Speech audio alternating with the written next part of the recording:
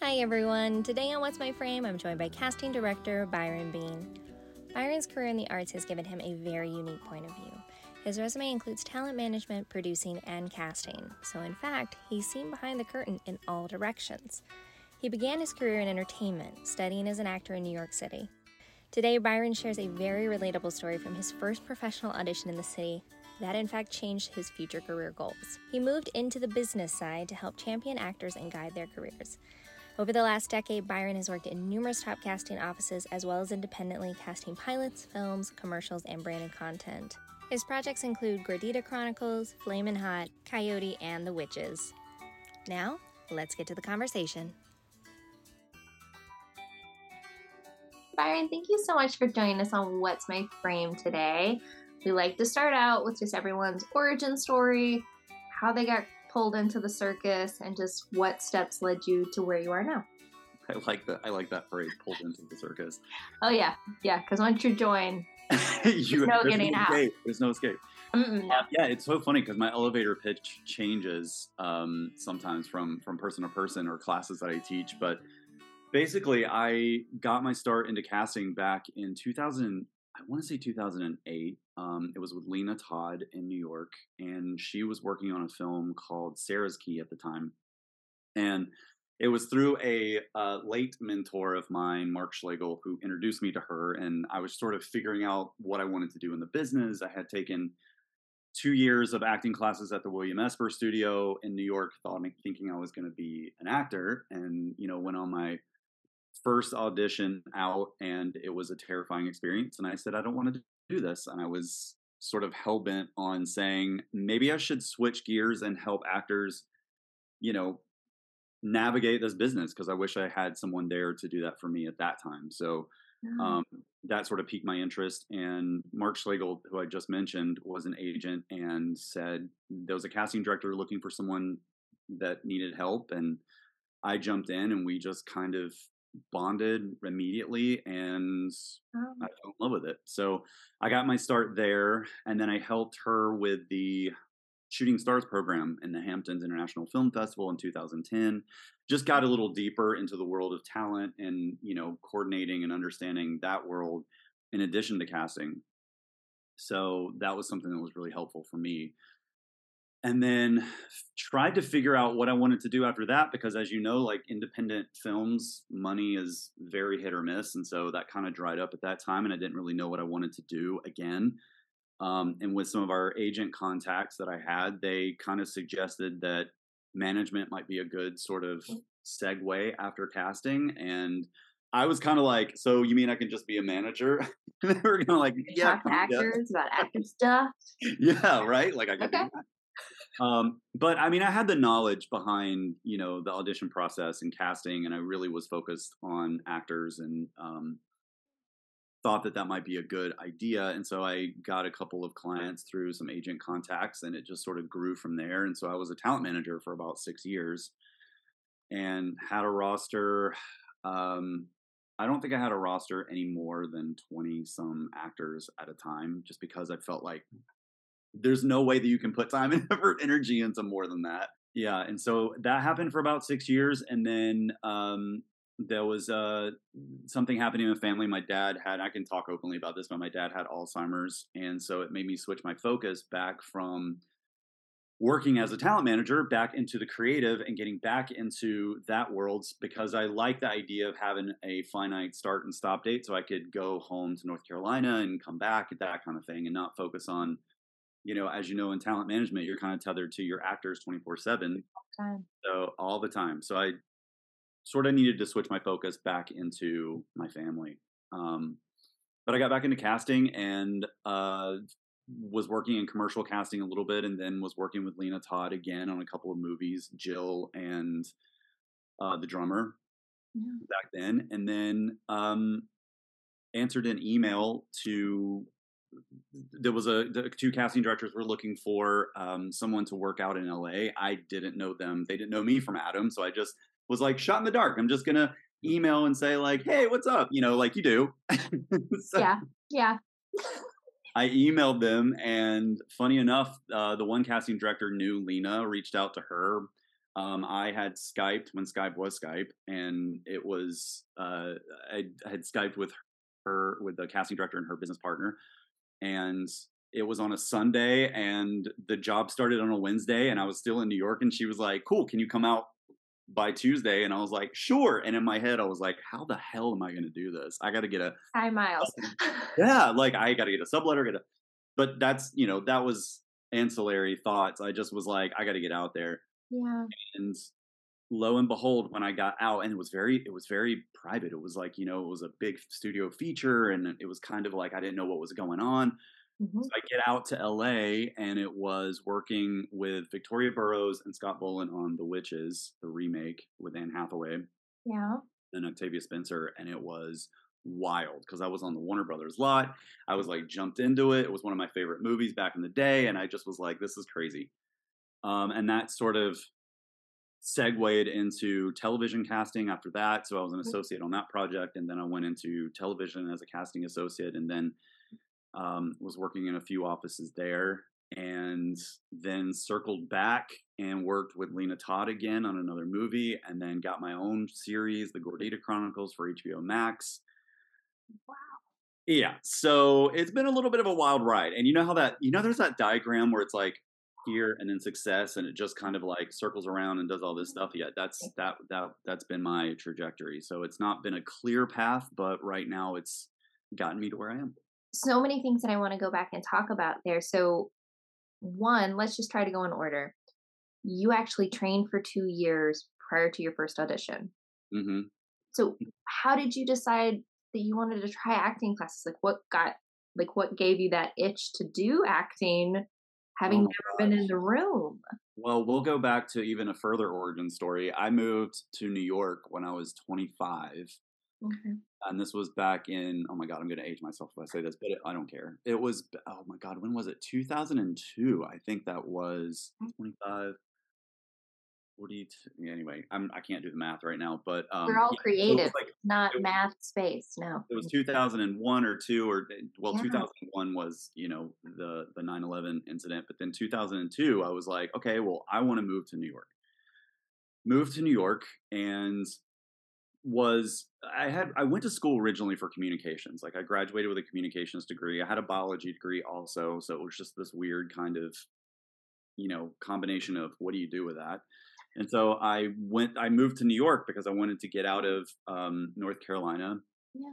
and like you do. And so of course I had a friend that I grew up actually in lived. Virginia. I'm aware. Yeah, you get it. You get it. I Yeah. had a friend that lived in New York who worked in public relations, and it was something that I really loved. And those were the classes that I really gravitated towards. So and New York was sort of the PR capital of the world, essentially, at that, not at that point, but there was just a lot of activity going around the PR career. Moved out to New York, stayed with him for a little bit. And of course, I had the quintessential parent talking. It was like, well, we're going to give you X amount of money, and if you have 4 weeks to get a job, and if you don't, you're moving home. And I said, done. Hmm. Get there within 2 weeks. I got a job at one of the bigger PR firms there called Rubenstein Associates. It's like a large mid-tier firm, Yeah. and got placed in the entertainment one of the entertainment publicity departments, which I thought was really cool. But I had acted in school, like in middle school and high school, and just kind of really loved doing it. Yeah. And I didn't really think about it as a career because it was just one of those things where, I was more focused on like, okay, well, I want to get a stable job, whatever that is.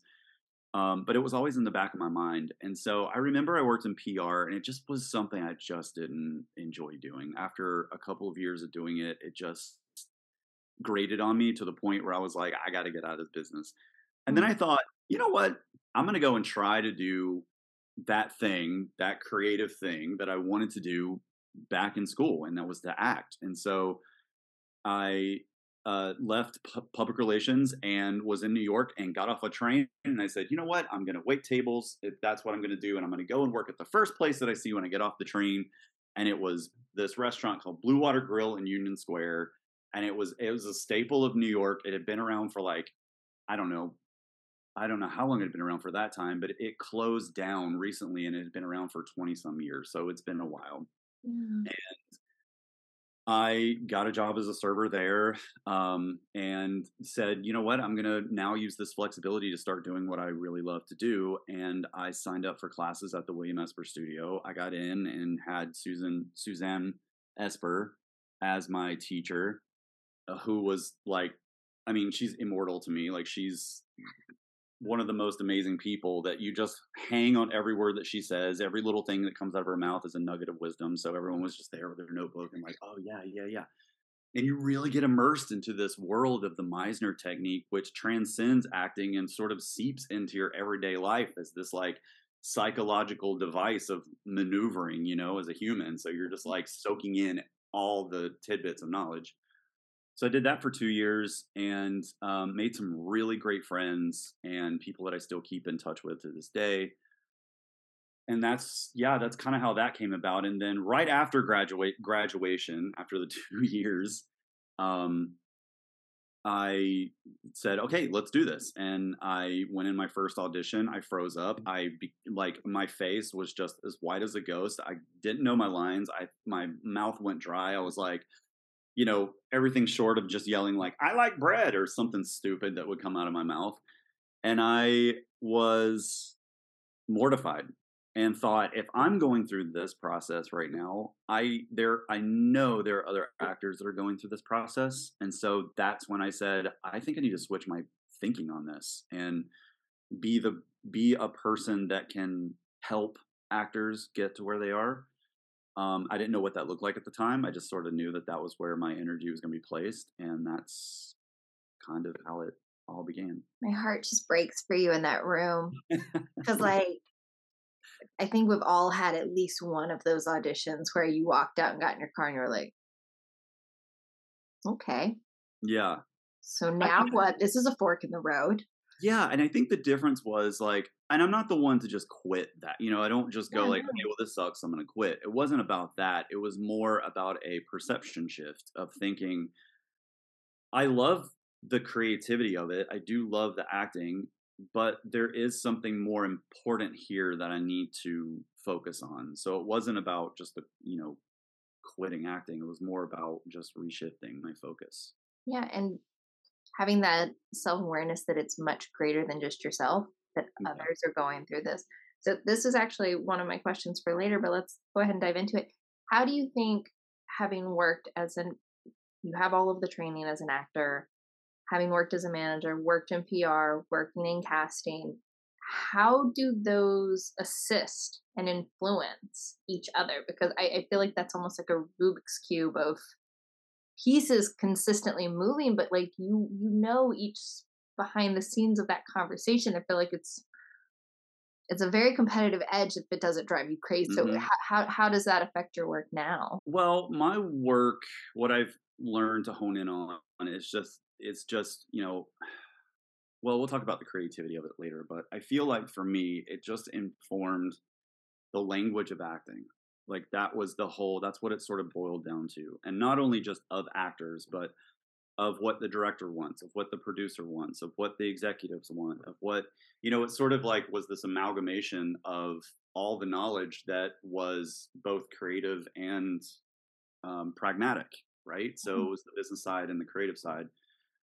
So I just sort of absorbed that knowledge and understood the language of actors and understood the process of authenticity, which I'll get to later, with down the road with the creative talk. But that's what it sort of boils down to me is like taking this authenticity from your creativity and how do you parlay that into the commercial world essentially, and commercial meaning like the business of it.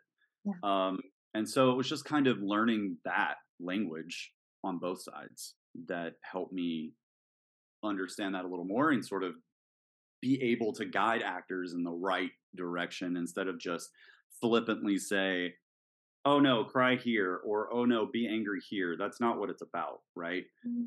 I also want to touch on when you said that your 6 years as a manager, you had kind of a roster cap at 20. Like I get a lot of messages talking about, well, what would you say about managers? Like, should you have a manager and agent? Personally, I have agents only. I've had managers at different times, but I think management is such a specific thing, and I'd love a little bit, if you're comfortable talking about that part of your career and your resume, of how important it is when you are signing with a manager, when you are making an agreement for 10% of everything you earn as an actor, that is a real partnership. That's not just having an additional person submitting you on breakdowns daily. It's a very different relationship having a manager. Yeah, it is. I mean, when you boil it down, essentially, the manager is there to sort of guide you in your overall career goals, Yeah. sort of your cheerleader in a way, and someone that can push you into that direction and understands you to the point of, yes, I know where we can fit you in this business. And not only that, I see the bigger picture with you. I see you doing multi hyphenate things since you have, ideas swirling around in your head. It's not just about the person. Whereas I feel like, the manager is there to guide you in the career, and the agent is there to negotiate your terms of employment and get the auditions for you. So that's a little more of a technical, like pragmatic approach, and the manager sort of sees the bigger picture of it all. I think it's important and I think it's important to, when actors get a manager, that they really do connect with them on a little more so, if not equal to their agent, because not only that relationship, but the agent has to also be able to work with the manager, right? Yeah. So it's about relationships in that sense and what pieces of the puzzle are going to fit the best for that person. And I know that a lot of actors, well, especially with like the bigger management companies, and like they will guide your career. And at that point, it's not only about connecting with them, but it's also about their resources too, and their wider scope of what they can do for you and how they can work in tandem with agents or without to further your career. Yeah. Let's dive into the creative process a little bit. I would love to hear what your process is for going through submissions. I always think it's a great reminder for actors to realize, like, there's hundreds, if not thousands, for every single role. And it's you all's job to sort through those to find the best of those that are presented with the creative vision that the team has to bring that picture to life.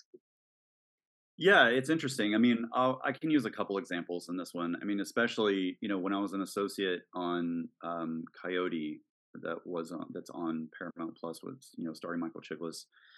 It was it's interesting because there were actors that I knew based in classes that I had taught in the past, and so it really is about seeing your work and really understanding you as an actor. And I know reels are a great way to watch them and say, hey, look, this actor is really connected and grounded and gives this kind of performance. This will work really well with this role.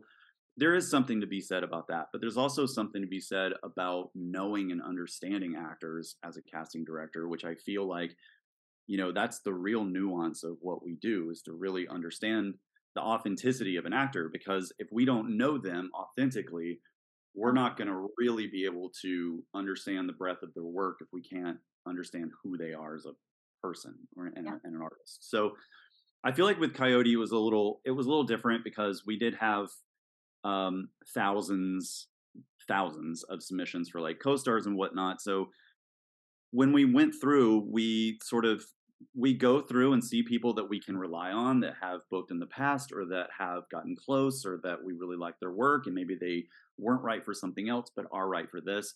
We would select actors like that, but then we would also go through and we loved seeing new actors, so we would go through and look at the resumes. And I know that people think that credits are a big thing, and they are, but especially in co-star, when it's sort of like the chicken and the egg, right? Like which comes first, the job or like it's hard, and I get that. But there is a way of, your headshots, your calling card, your credits on your resume. We look at your training.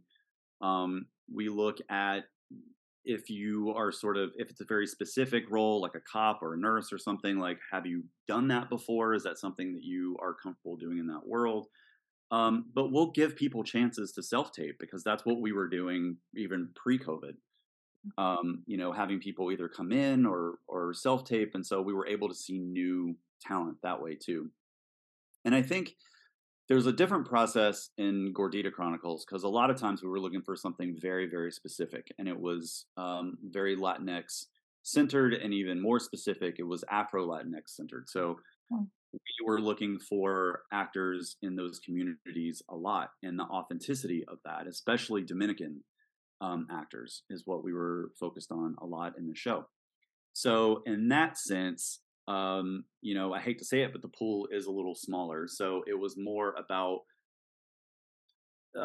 giving actors a chance to really, show up in that way, and also giving that underrepresented group of actors, here's an like, please read, like, do, like, we want you to be seen, we see your value, we see your talent, we want you to do this. So I think it was just a little bit of a different creative process in that sense. It was a little more challenging in that way, For sure. because it wasn't, we weren't sifting through thousands of submissions, but um, it was a different process, but in the same vein of really boiling it down to what's the authenticity of that role. And I'm sure you had to reshift your focus or expectations of what those Afro Latina X actors had, because there's not as many opportunities for them unless they were booking roles that were all ethnicities welcome. There's not Exactly. any of those like very narrow vein with the world of streaming. I think there's been such an opportunity for more specific storytelling and content that hasn't been there before. You were talking about like the authenticity. How did you find that with actors that you didn't know from class or didn't know from prior auditions? Were you and your team looking at social media? Were you watching through like one or two reels, seeing what notes, if any, were included in the submission? Yeah, I mean, it was a little bit of a combination of everything, and that sort of, I picked that up from my actor training because the thing that got drilled into my head was Meisner's definition of acting, which was living truthfully through imaginary circumstances. Yeah. And it's such an easy definition, but it's just so hard of a concept sometimes to get to, because the idea of acting is still, you've got to live your truth and you live through the authenticity of it. So people could have a great reel because that's what they did on set, was have the authenticity of that role. But then when it comes down to auditioning, not that it's an altogether different beast, there's just a little bit of a technical aspect of it. You're still transferring your authenticity in acting into that role, and sometimes unfortunately it would just, they just wouldn't hit the mark for that specific role. So no matter, and but their reel may show something different in a different role kind of situation. So um it is about the headshot, and like, is this head, like, I'm only saying that when you're scrolling through and you're looking at the thumbnails and you see the headshot and you're like, okay, cool, this has the look that we're going for. Mm. The vibe, for the lack of words, the vibe of whatever that person is showing, and then looking at their credits, and then going through and looking at their reel, and watching their self tape, and sort of putting all of that formula into the calculus of everything, and thinking, cool, this person would be great to send the producers because we see that they have a good body of work, or not only a good body of work, but maybe we see that they have something on their reel that we really like that we can supplement with their audition tape. Maybe they didn't give the best audition, but we can say, hey, they can do this, we've seen it on their reel. Yeah. So it all kind of boils down to that for us, or for me specifically. Where we were already talking about the more specific ethnicity roles, as well as finding your authenticity as an actor. So often as actors, we believe we are right for all things. I see your face. Um, and I would love to hear from casting's perspective. If it's a character of low hearing, or if it's someone with a non visible disability, if it's someone with a specific heritage from the Dominican Republic, it's important to not just say, well, I can. And I would love to hear from a casting director's perspective how important it is to be mindful and respectful of you all's time, and also those actors that it does apply to. I think it's because of the offices that I've worked in have always included this idea of authenticity in casting, especially, and especially in working on some of the Latinx content that I worked on. It ingrained this idea of how important it is, because for example, on Gordita Chronicles, we were looking for it was a 12-year-old chubby Dominican um, actress, and it was difficult because we really had to play to the authenticity of that story. I mean, it was important to find someone of Dominican heritage, and even that, like an Afro-Latina Dominican actress. Yeah.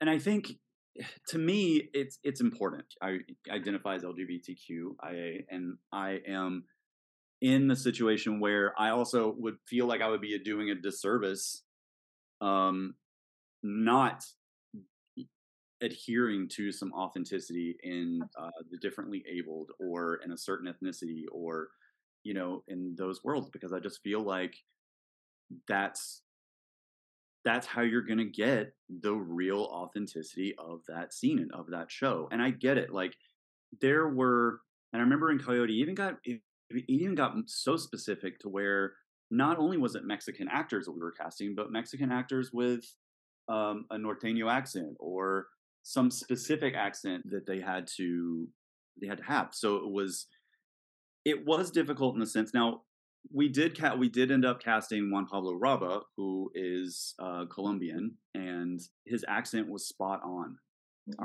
And so he was the one for us, especially because he really did give into the authenticity of that character.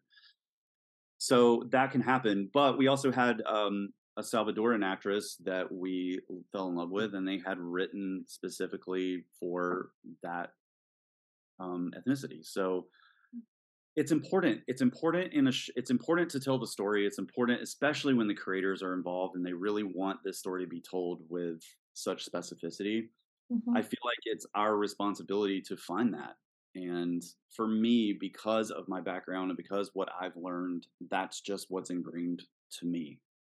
And I know some people, I feel like some networks will give a little leeway for it. And and I'm not faulting them for that. I'm just saying, as the person that's delivering the talent first so that the producers can see and get to the executives, I feel like it's on us to have that responsibility to adhere to that. I feel like a large portion of a great casting director job is really that detective work and really like finding the talent. And also, I don't know how you all do it, but your memory is wild of what you've seen. And I mean, I've heard all kinds of different ways that you all catalog it. Some people just have it in back of mind, but I don't think actors realize sometimes just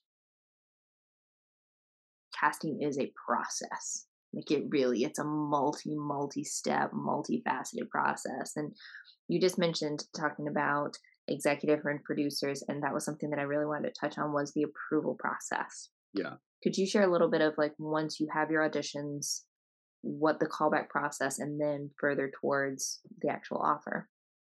Yeah, I mean, for all roles, essentially, it is the process of the audition process, seeing the tapes, and then, our producers will narrow down their choices, which becomes a pin, quote unquote. And, when you get that idea of when you get the email that you've been pinned. So there's this notion where the producers will say, we like these people, right? But then they ultimately make a decision and maybe a backup. And then that's when we send it to both studio and network for approval. So that process it goes through us and then the producers and directors and executive producer, and then we send it to the studio for approval, and if they approve it, then we'll send it to the network approval. So it's a multi-tier process, right? Co-stars is a little different because it's pretty cut and dry as far as like that kind of process. But then when you get into more of the guest stars, recurring guest stars, series regulars, it becomes a little more of an in-depth process, because with the series regulars for pilots, essentially, we're testing. So it becomes a process of, who do you like? Let's go to the producers. Let's see if the executive producers is a pretty long, not a long deliberation, but it can get, they take some time into looking and making sure, because these are the people that are going to be driving the show. And so then once we get their favorites narrowed down, then we'll test, usually it's a couple or a few people that we can send to our studio for approval to then be able to test with the network and the studio. And that becomes a little more of a process, but it's still along that line. But then once they test, then they'll make a decision, and that person will execute their contract and their options at the point. With like a recurring guest star, there's no testing process, but it's still, the studios and networks will put more of an observant eye on those, because there might be a larger story arc for someone that's recurring guest star. Even one day guest stars, they want someone that can, what I call, play tennis with the lead actor on the set, and it's not just about one line in that moment, it's about their interaction in a scene. Through those different evolutions with the producer, the executive producer, studio network, are you often having a conversation back and forth? Are they sending questions back about what else have they done? Are there other things that are factoring into that decision? Are they asking for you all's advice or your opinion? Or are they very much in their own world, in their suit, in their office, in their high tower? No, it's very much a collaboration. Okay, And I remember, I worked with Sony a lot on some of our projects, and they're amazing to work with. They're amazing collaborators. They're amazing mentors. And so, it's a process of what else has this person done? Do we have more footage on them? What do you think? Who is the person that you really like out of this bunch? Should I go back and look at some tapes and see if there's anyone that we like? That kind of thing. So it is a collaboration, I feel, unless, you send someone and then they like them and then it's just cool, approved, and then we'll send them over to network and cool, approved. I mean, sometimes, that happens a lot. That's right.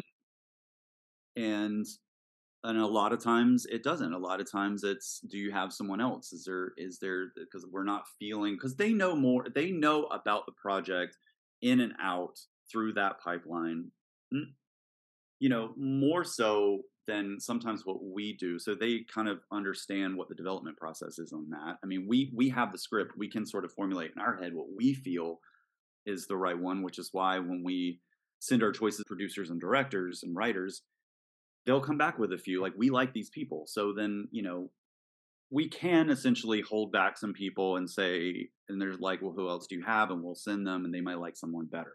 Where does the casting executive that's at a studio, do they weigh in on this approval process, or are they doing a whole different thing?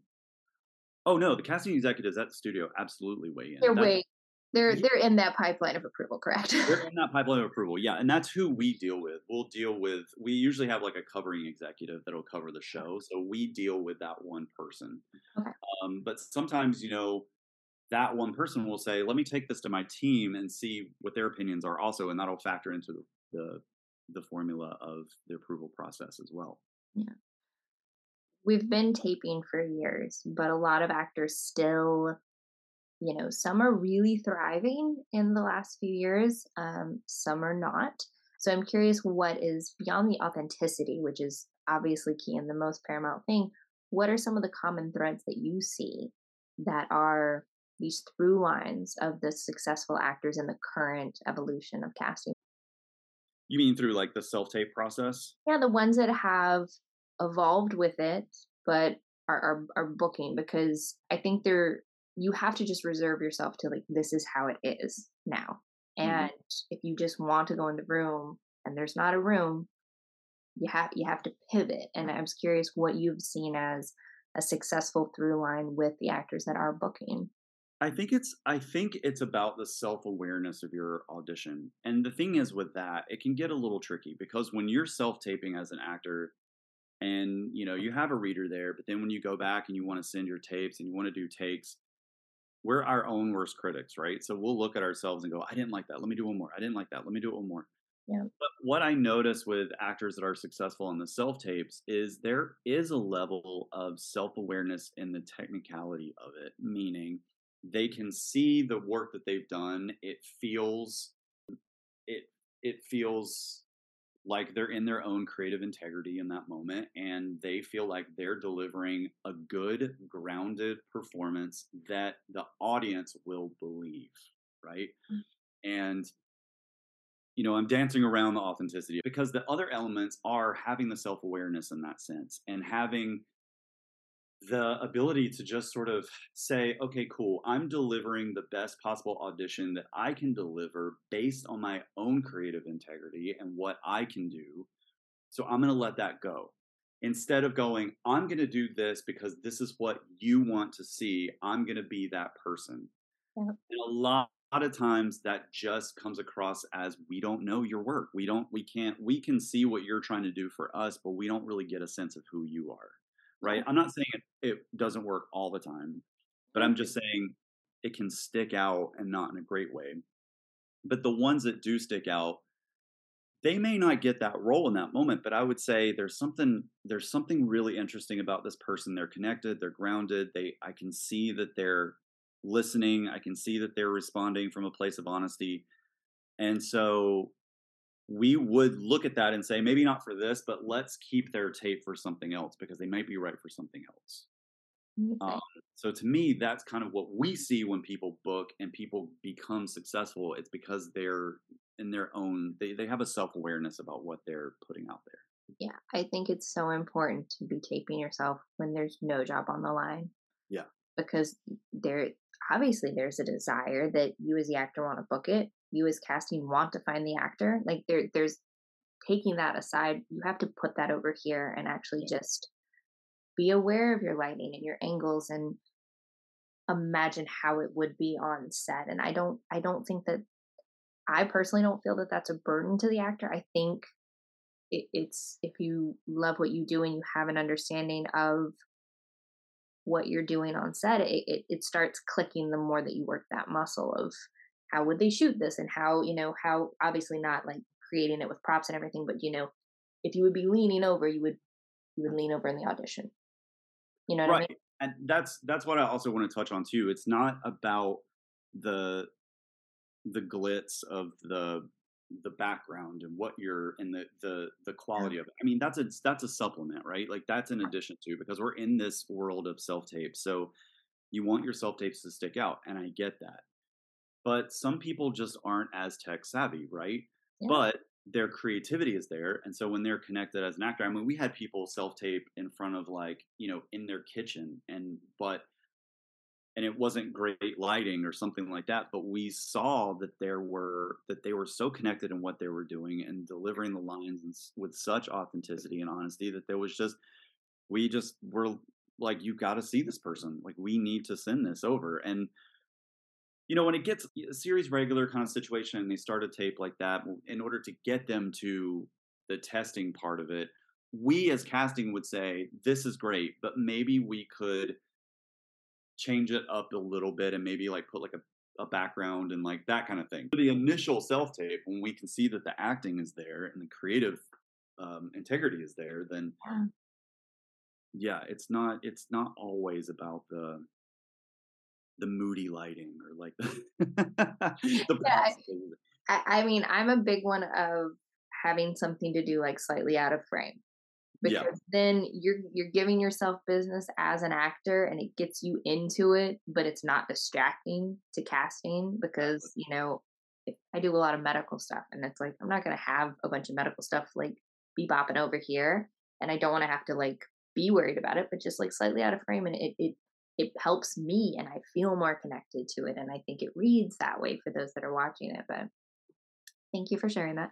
All right, let's talk a little bit about younger actors that are starting out, because we've talked about those with a body of work and those that really understand what they're doing, but from the casting point of view, and also, putting on your manager hat for a second, for younger actors that are new graduates, are coming into the landscape of acting because more opportunities have opened. I mean, I've talked to a lot of actors that are older, have already had a family and lived a life, and then are now seeing these opportunities to get into their first love of acting now because there's the opportunities and the roles.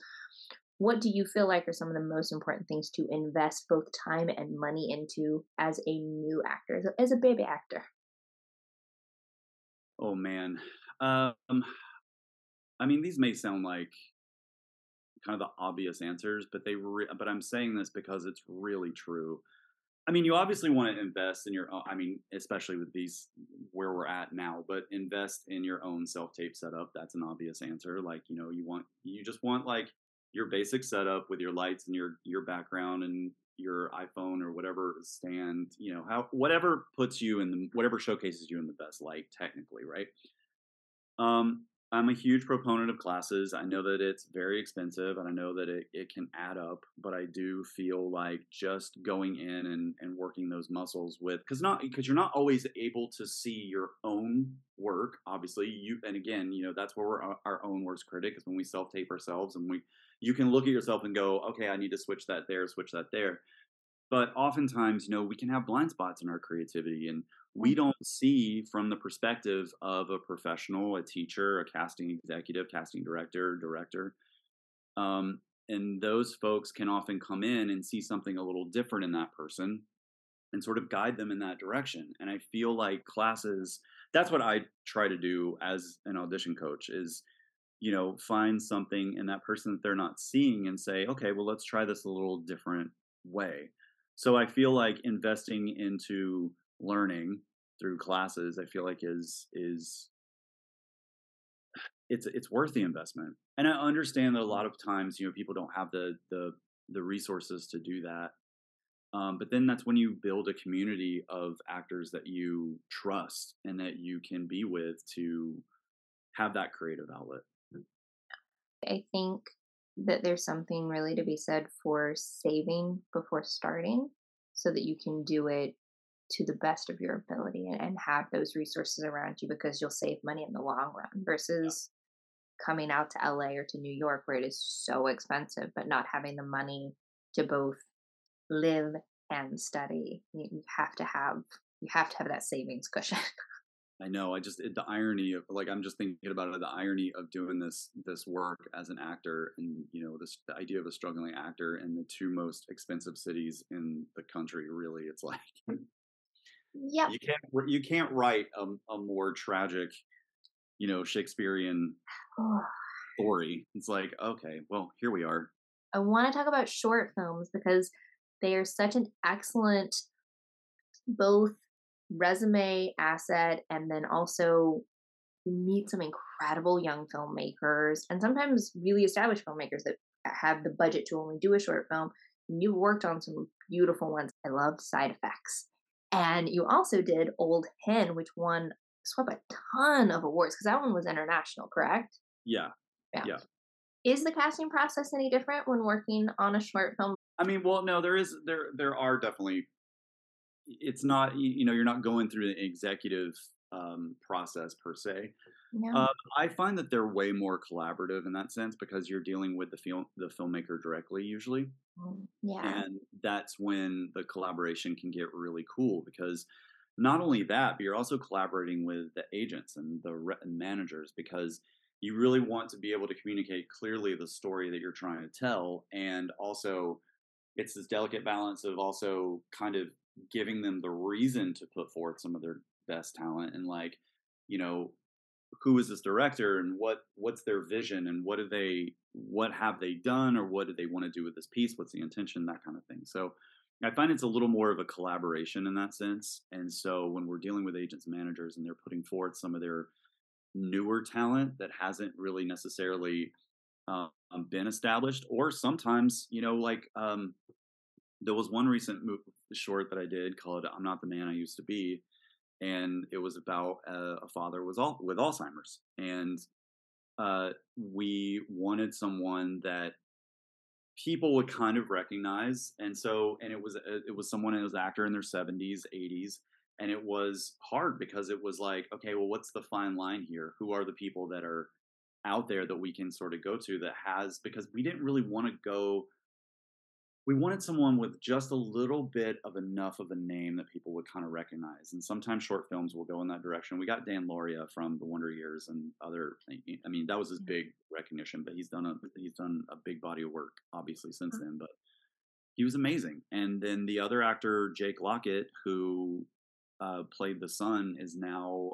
I feel like he's on Chicago Fire. I think that was the show now. So he's like it's just cool to see these people grow up from these, and like Jake's been working for a while, and it's just cool to see him put his effort and work into a short film, and then now he's, doing big things as well. And An actor, sometimes you get to do these amazing, just heart-wrenching scenes because it's so concentrated. The emotional stakes are so elevated in shorts, I feel, most of the time. And not only do you get beautiful work for your reel, but you know th- sometimes there's not all of the creativeness that we would love to have in a one-line co-star.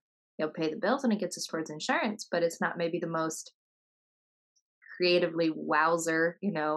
yeah, fulfilling kind Would of. you like some coffee? It's, you can make it your own, but still, like, short films are such a space for them, and I think actors often overlook them as like, oh no, I want to.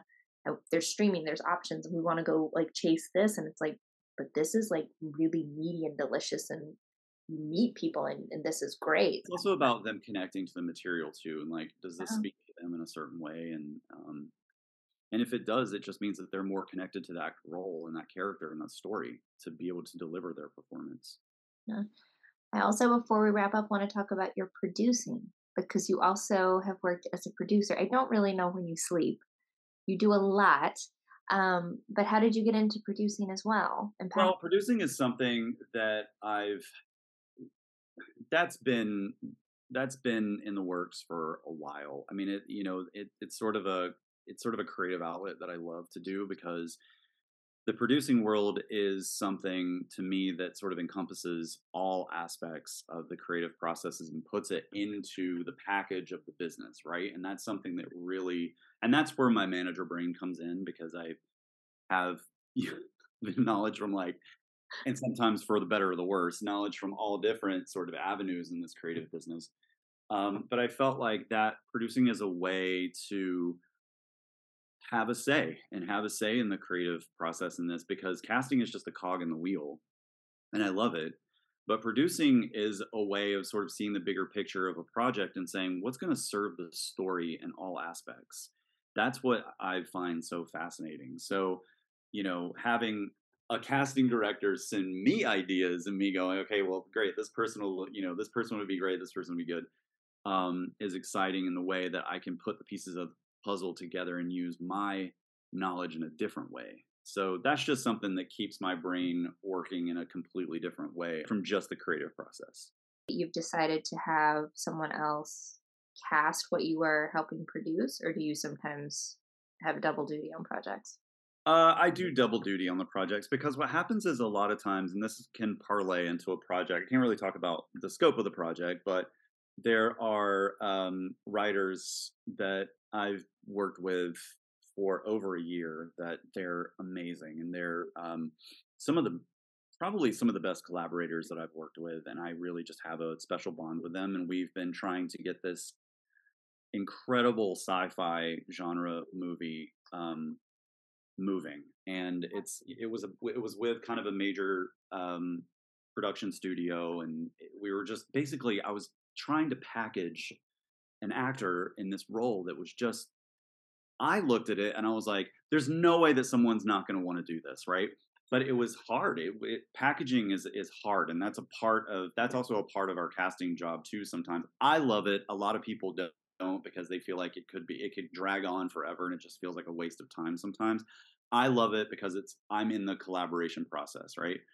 Mm. So in this sense, we were sort of collaborating on casting this one role and trying to figure out like who would be good for it. But because it's gone for so long and we've collaborated for so long, we've just kind of come to this notion where it's like, okay, now I'm part of the producing process, right? Because now it's like finding that piece of the puzzle, but also understanding the scope of the project so much that now once we get that piece of the puzzle that I understand the bigger picture and I understand like how this person is going to affect the financing, affect the sales, affect the foreign sales and that kind of thing. So that's something to me that's always been exciting, and so that's kind of where I'm at now with one particular project. I don't know when and where it will go, but it's in the works. It's exciting, but we'll see what happens. And I think it's good to have those that like if you've got an episode or you've got a a film, you know kind of like the scope of when you're working versus the more like long haul. And like there's balance, and I think that keeps everything a little fresher when you have different deadlines working. All right, this hour has flown by. Thank you so very much. Thank you. Last question that we ask everybody on the podcast is, what's one thing you wish you could go back and tell your younger self? Oh man, I would go back and tell my younger self that to trust your instincts, that your awareness about wanting to help people in the business, you will understand what that means. You might not understand it now, but you will understand it. It won't be an easy path, but it'll be a gratifying path once you sort of find your groove. Hi everyone, thanks for listening and being the absolute best part of our creative community. Thank you to my fabulous guests today. If you'd like to learn more about them, please check them out in the show notes. And please join us on Instagram and TikTok at What's My Frame. I'm Laura Linda Bradley. Thanks for listening.